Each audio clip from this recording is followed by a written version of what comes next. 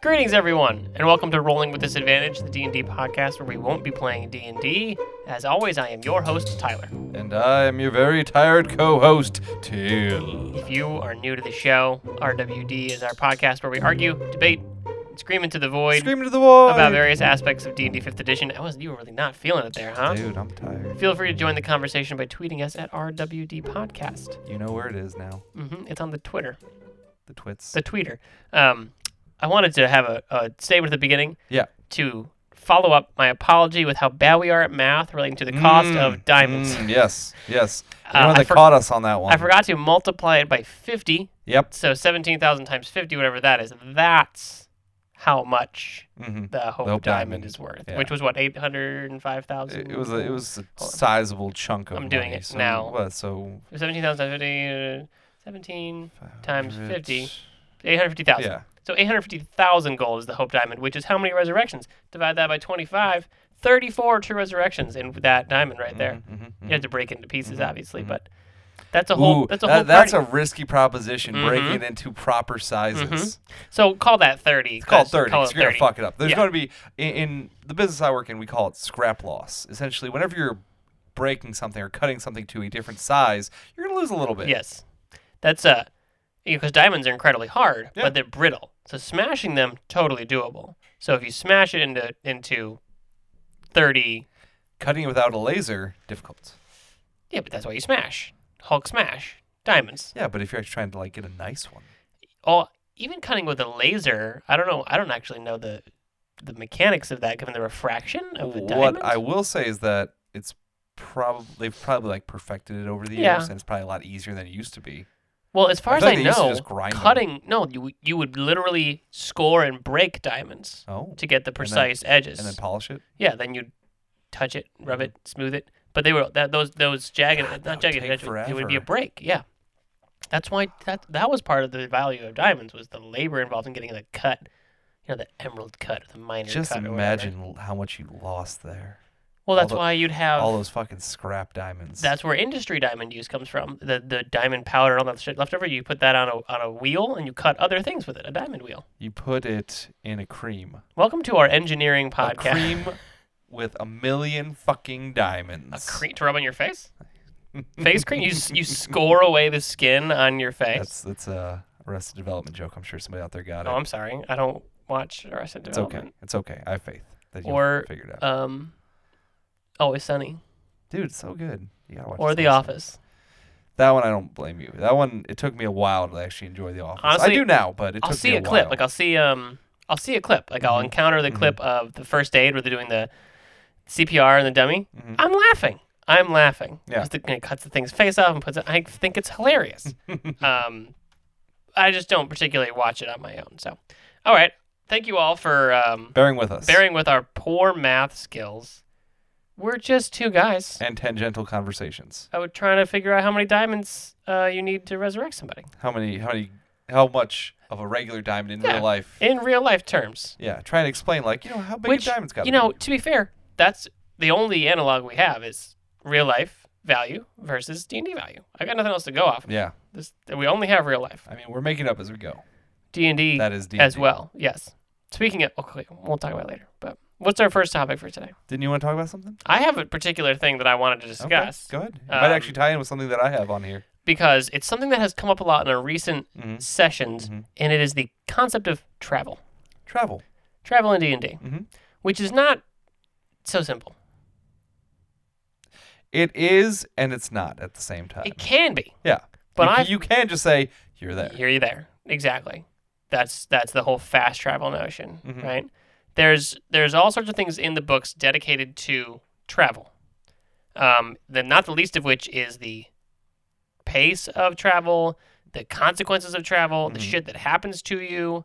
And I had been thinking about it a lot because not our most recent session, but the one before that required you wind walk. Yep. For 8 hours. Yep. That still counts as travel. So any travel beyond that pushes you into forced march territory. Which I always thought it was 16 hours, not 8 hours. But you showed me the thing. Yeah, every hour beyond 8 hours of travel, you have to make a constitution check. Yeah. Which gets harder with each hour. which I feel like really limits the amount of time, the amount of distance you can cover.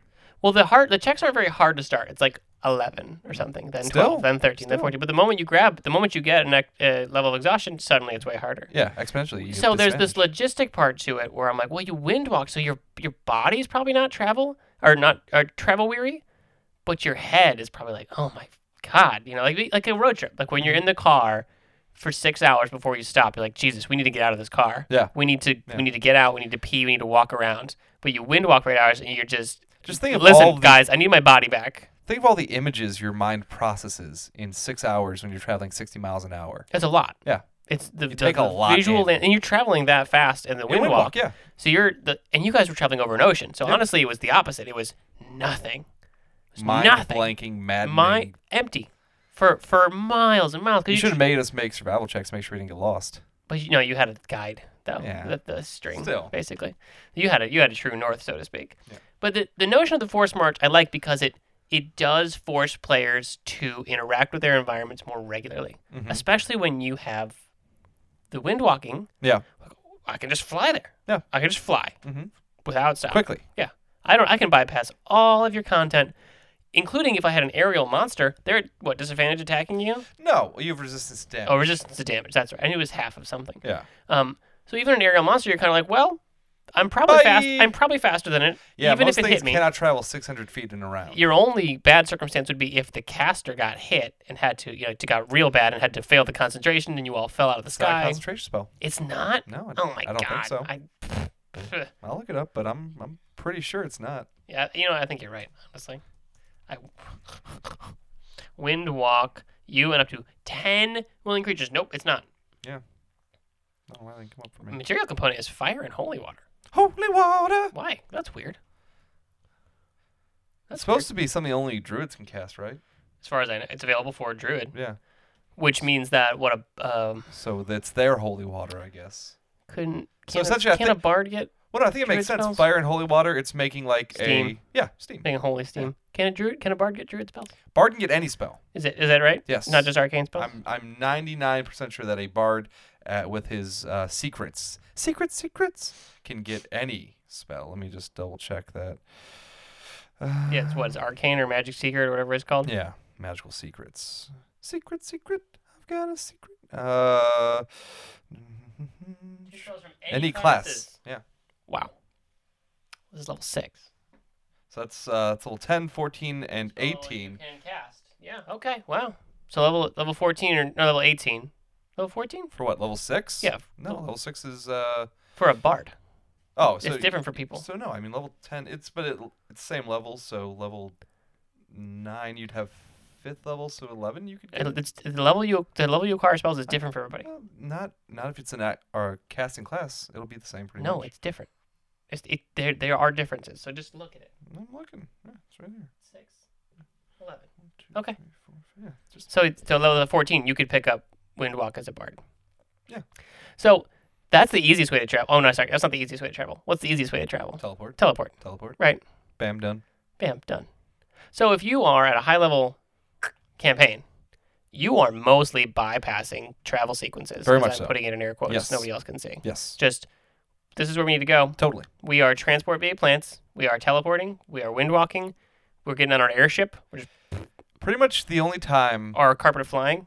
And I think that the time that this doesn't happen necessarily is on like different planes of existence. Yeah. And I think that's kind of the reason that you don't go to different planes of existence until higher levels. Yeah. It's dangerous. Yeah. And you don't know where you're going. Yeah. But once you know where you're going, you guys have covered a big chunk of the countryside in our campaign. Mm-hmm. We're going there. Yeah. We've been to the city before. We're just going to bamf right back to it. Mm-hmm. Without issue. And you guys haven't even used the network of teleportation circles which exist in the world. Not once. The previous campaign used them with more regularity. So you are bypassing travel sequence. What? I don't remember actually teleporting much in the other campaign. Not the goblins. No. The other ones. In the 3 of us? Yeah, you did. Who can teleport? You can use the circles without teleportation if you have the sequence. Don't you need to be able to cast teleportation to create them? But in the world, you guys can use them if you have like the sequence in the password. Oh, that's like a home rule thing. Yeah. Okay.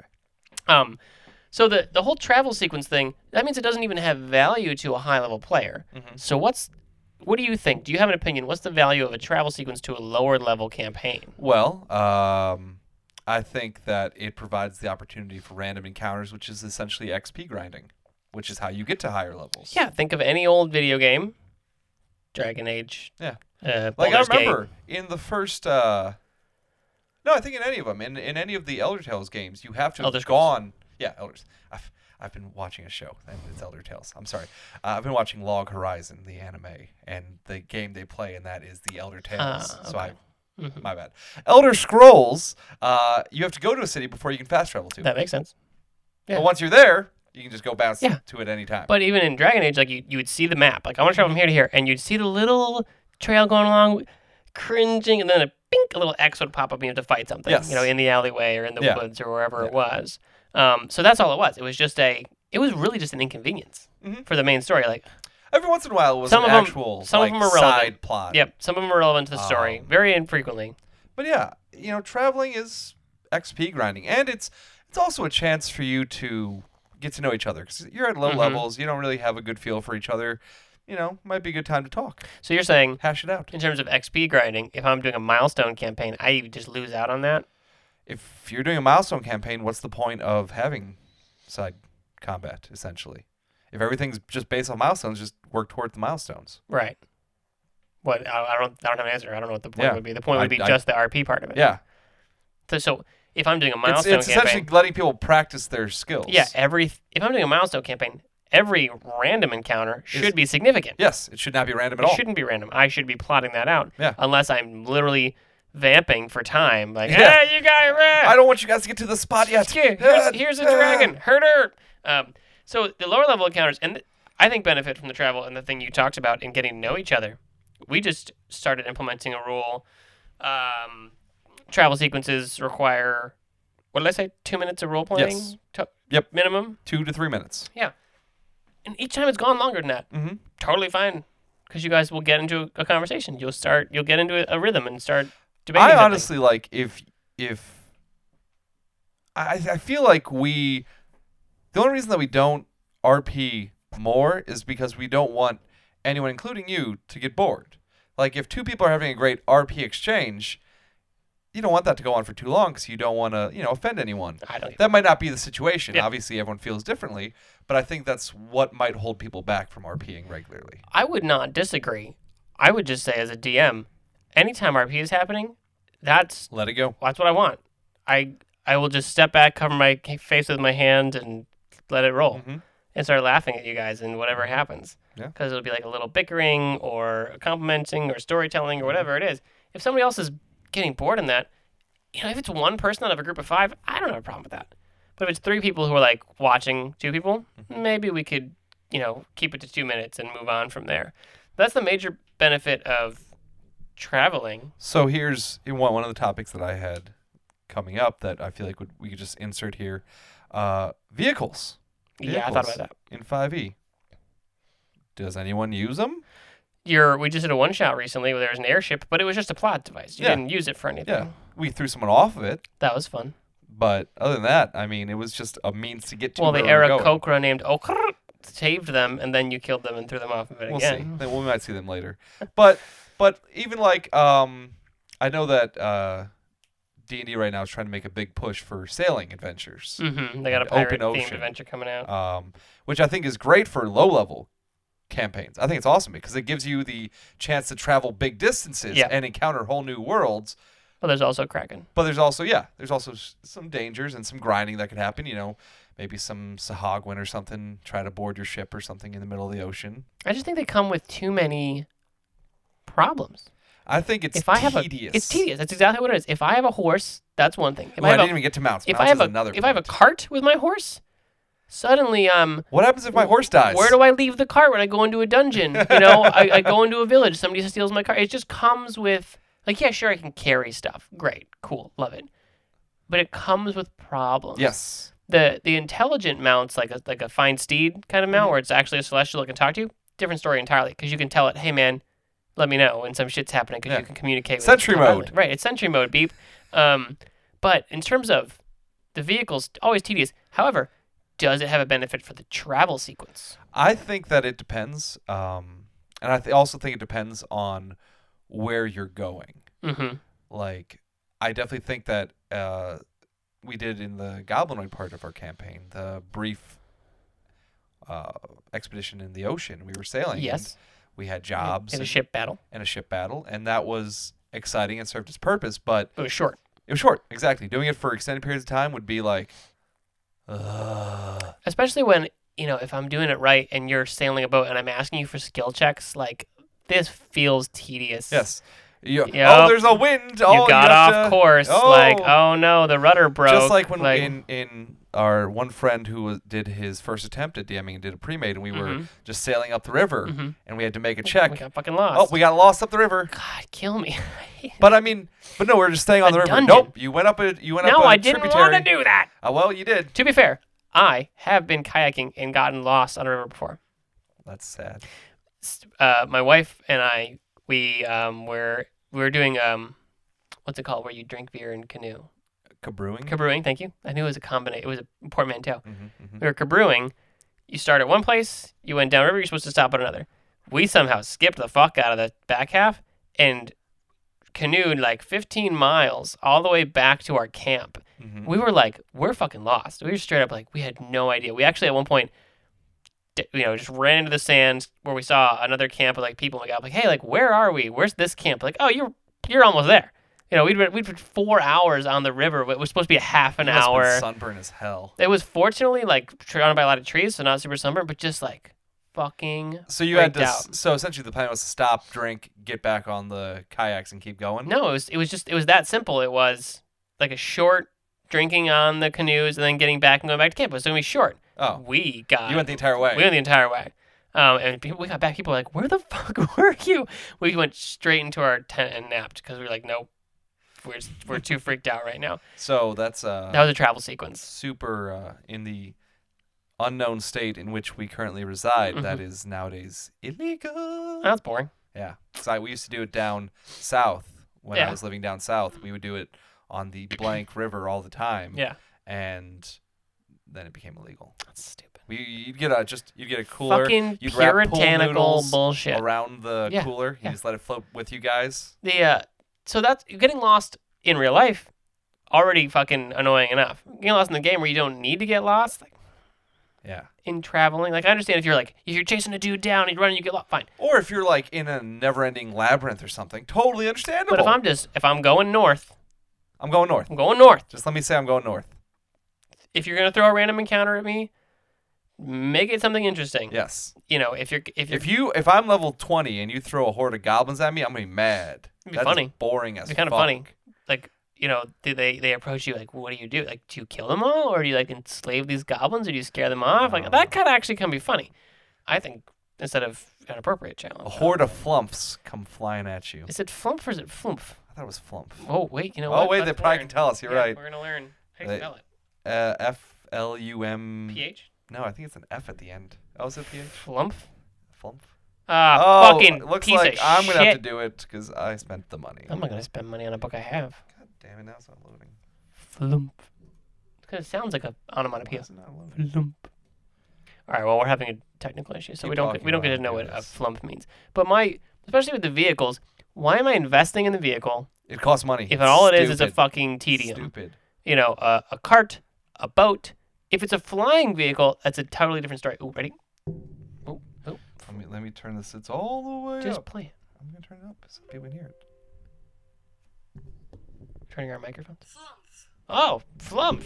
Okay. Flump. Flump. Flump. Flump. Flump. Thank you, Marisha Ray. You're welcome, Kevin. Wait, that's not. A flump. Well, the point is, I think travel is one of those things it's a limited opportunity. It's very narrow. It's flumps do a lot more damage than I thought they did. focus. It should be It's only an 8th challenge Stop. rating. What are you doing? I'm just saying. Well, they're not. Aren't they lawful good? Yeah. It should be. Travel should really be an RP opportunity, not so much a combat opportunity. The combat should be meaningful. What do you think? I think all combat should be meaningful. That's what I'm saying. So yeah. So if there's an encounter while traveling, it should be meaningful. Travel is really more of an RP opportunity than anything. I would love it if somebody could at some point give me an example of a time that having a vehicle and or a mount served a purpose more than just traveling faster or carrying more shit. Find Steed Disappointment 1 through 4. That does not They help. absorbed hits, man. That does not help your cause. All right, we'll be right back.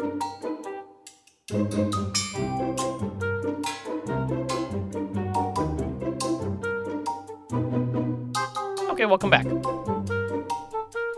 Or so you think. I tell this story now of my wife headbutting an old woman in the game. Yeah, that was wonderful. We did a one-shot recently because my wife wanted to play because she got a mini for Christmas. Mm-hmm. And she's beginning, when she's making her character, she's like, she said she gets to alignment. I'm like, just leave it blank. It doesn't matter. And then you show up for the end of character creation. She's like, I want to be chaotic evil.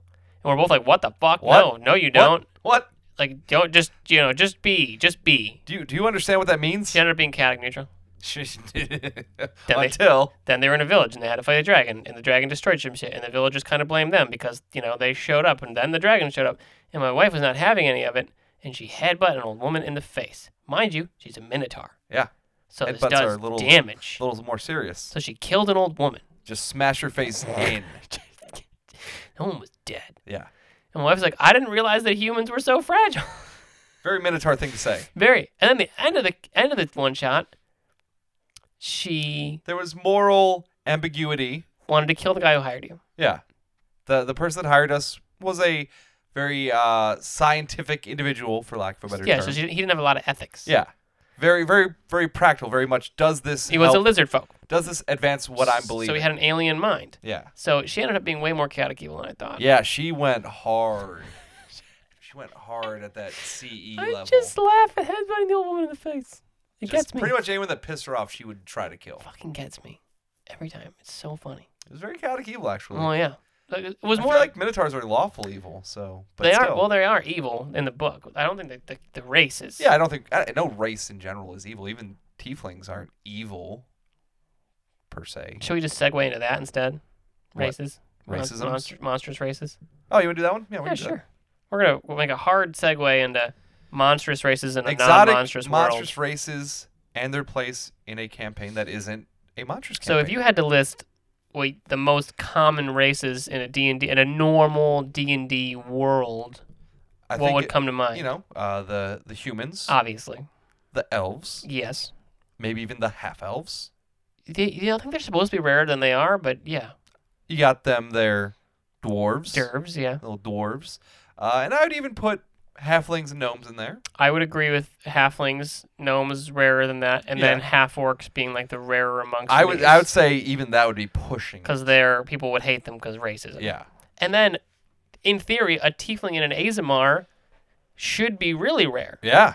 So when you see a party coming up at you that's got an Azamar and a tiefling and a half-orc and whatever in it, that's a weird sight for most people.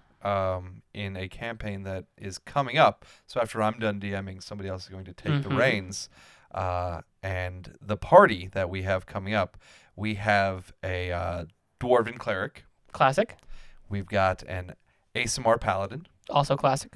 We've got a long-tooth shifter barbarian. Don't know what that is. Essentially, it's a were-touched creature. Oh, you told me that. Yeah. We've got a water genasi druid. That makes sense.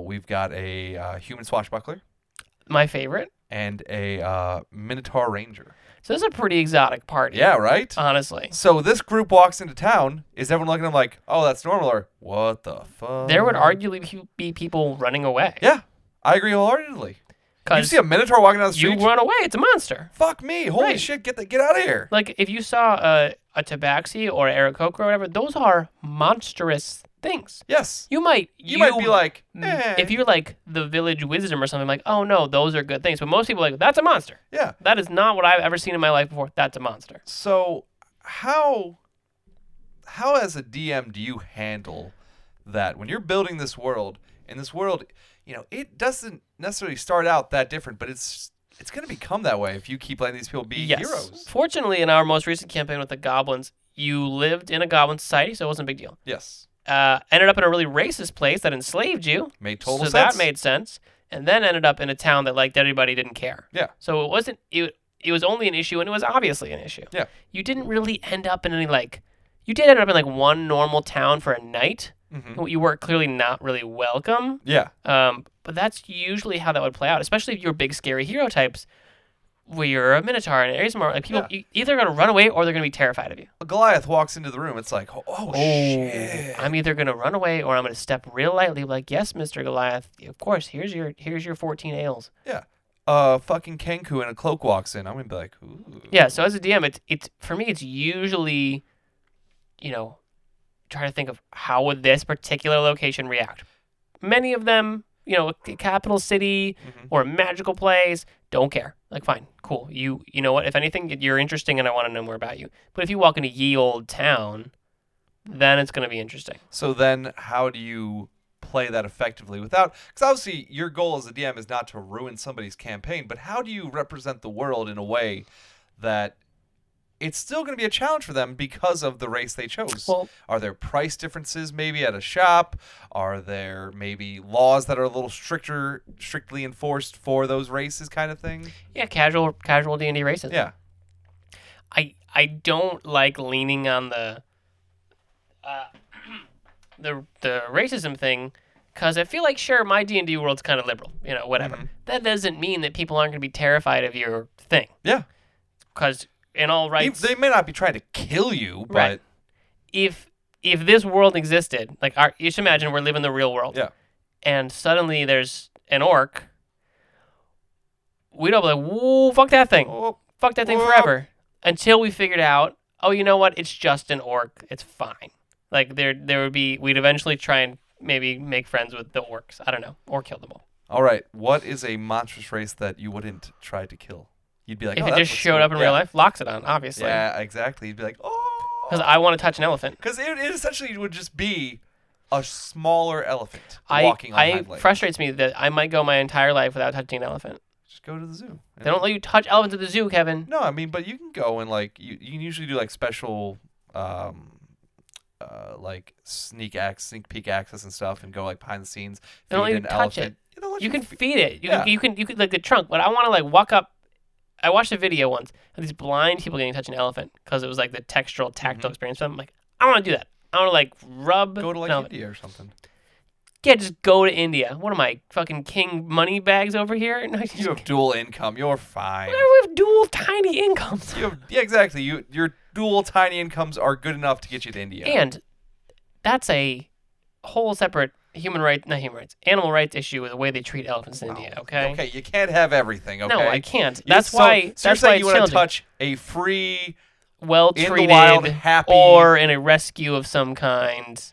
Try going out to I don't know. a place where perhaps they have the animals that are a reserve of some kind. A reserve of some kind, maybe in the wild of some kind. And what were we talking about? Oh, wild races. Wild races. So the question is, the campaign sort of efficacy if there's monstrous races. If anything, monstrous races are a way to make your campaign more local, where it becomes about them being different. Yeah. Where it's you have to deal with the society, or that informs your whole story. You are a warforged among men. How did you get there? Why are you there? And what's the story? That's what I was going to say. I think it makes for a great backstory. Yeah. What the hell is a Yuan-ti doing in the middle of this city? I love a Yuan-ti. I love a Yuan-ti pureblood. What the hell? I think they're the best monsters. Where did a Githzerai come from? I hate those. What the hell? Yeah, where's that Minotaur? That centaur is riding a centaur. What is the deal with that? Obviously one is the power bottom, and that goes a long way. Well, that centaur's riding that centaur, riding that centaur, riding that centaur. It's the ladder effect. It's like buffalo, buffalo, buffalo, buffalo, but Minotaur, or centaur, centaur, centaur, centaur. Why is there a dwarf on the centaur, centaur, centaur, centaur? Dwarves riding centaurs. Dwarves riding centaurs. The centaur is actually 2 humans in a suit. The dwarf every once in a while carries the centaur. Yeah. So what monstrous races are the least offensive, really, to a normal world? So I think just scrolling through them. The Asimar are supposed to look pretty normal. Yeah, just a little off. Whereas tieflings are typically they're normal human palette, but they're also red and brown and pink. I don't think anyone's really that upset at seeing a Tabaxi. Big old It's a cat. The Yuan-ti pureblood, upon close inspection, you can see stuff, but otherwise look like a human. Tritons probably aren't that. It's just a blue person. Yeah, but they're so rare. They're supposed to live in the deep, deep, deep seas. I don't think anyone would be scared of a turtle. Big ass. This is where I'm curious and kind of why I bring it up, because a turtle, it's an imposing, terrifying huge. turtle man. But have you ever seen a Galapagos turtle? Tortoise? Have you seen those giant ones with the sharp faces that can bite off your hands? Leather, loggerback? Loggerback? It's not a leatherback, that's a soft one. I don't know, but the giant ones with the sharp face and the spikes that'll eat you. Yeah. If that was the shape the turtle took, fuck that thing. Depends if it like walked up and said hey or walked and tried to bite me. Well, hopefully it doesn't just try to bite you. But yeah, a centaur, I feel like a centaur would actually be pretty scary to see. Well, they're supposed to be nice fae. Yeah, but I still feel like I'd be fairly intimidated by that. That was one of the good Harry Potter moments where they had centaurs in the woods. They pick up the professor and carry her off to do their thing. And they're huge. They're fucking enormous. Yeah. Like, they are powerful, monstrous creatures. So they would be intimidating, maybe not scary. The one I brought up was the shifter. You know, some of them are a little creepier than others, but you know. And I think that's a big factor. It's a creepiness. Yeah. Lizard folk. Don't ever bring a lizard folk around me. It's creepy. Oh my god. Ugh. Now, see, now you're right here. You're right on the page of my favorite ones where there's the Yuan-ti. But I love a kobold. Like, yeah, if I saw that, like just a little lizard dog, I'd be like, kobolds are so dumb. Like, what is the purpose of a kobold as a playable race? Just for the cowardice of it? I mean, that's heavy role play. But that's its ability. You got grovel. Yeah. Fucking grovel. So you're literally like you're doing work as that character to role play because your combat prowess isn't that strong. So you've hit on the head again. A second segment here. Hobgoblin. Would you mind seeing a hobgoblin? I think hobgoblins are. Well, they're supposed to be like the scary goblins. Yeah, but I mean they're just bigger. They actually kind of look normaler than a regular goblin. All of these are things that are. The current understanding of them in a humanoid perspective is that these are evil things. Kobold is an evil thing. Yep. A hobgoblin is an evil thing. A goblin's an evil thing. Yep. A Yuan-ti is an evil thing. Tieflings are descendant of evil things. Yep. So our first reaction a normal first reaction of a villager would be to like, hell no, evil eye, get the hell out of here. Especially I don't want if you've you never anywhere. Seen one before. Exactly. If you've never encountered a goblin and all you have is stories of goblins raiding towns, you'd be like, no, I'm gonna run away, or I'm gonna get the town guard, or I'm gonna stab it, whatever. Yeah. So, does that happen in these campaigns? Should it? Probably. That's the part that I really want to talk about is should it, and if so, in what capacity? Like what scale are we talking? Yeah, like every time you go into town, is the town guard going to get called on you and your group? You know what? Maybe you should. Yeah. I feel like what's the game? Is it Skyrim where if you like are criminal, you walk in, they'll try to arrest you, and like every time, like you go on a Whiterun. And they're going to try to arrest you? It depends how much your bounty is and what district you're in. Oh, no, you can, like, betray a family that always tries to beat you up or something in Whiterun, I feel like. I don't remember that. Something. But I feel like I would have just killed them. But that could be a very simple way to integrate the unusual races in a way that's consequential. Every time you walk into a town, if you are not fully concealing yourself, people panic. Yeah. You don't get to go to the stores because they close up. You don't get to go to the tavern because the guards go there first. You don't get to do anything. And that would almost push your characters into, like, being evil. Being evil or being super good, like going the exact opposite. Trying to prove yourself. Yes, this is the opportunity. Yes, prove. This is my chance. I'm not like every other goblin. I'm not like every other bugbear. I'm trying to do good in this world. And you get known. You gotta see this. You get renowned as the bugbear with the eye patches, the greatest living bugbear. He's a good one. He's one of the good ones. Exactly.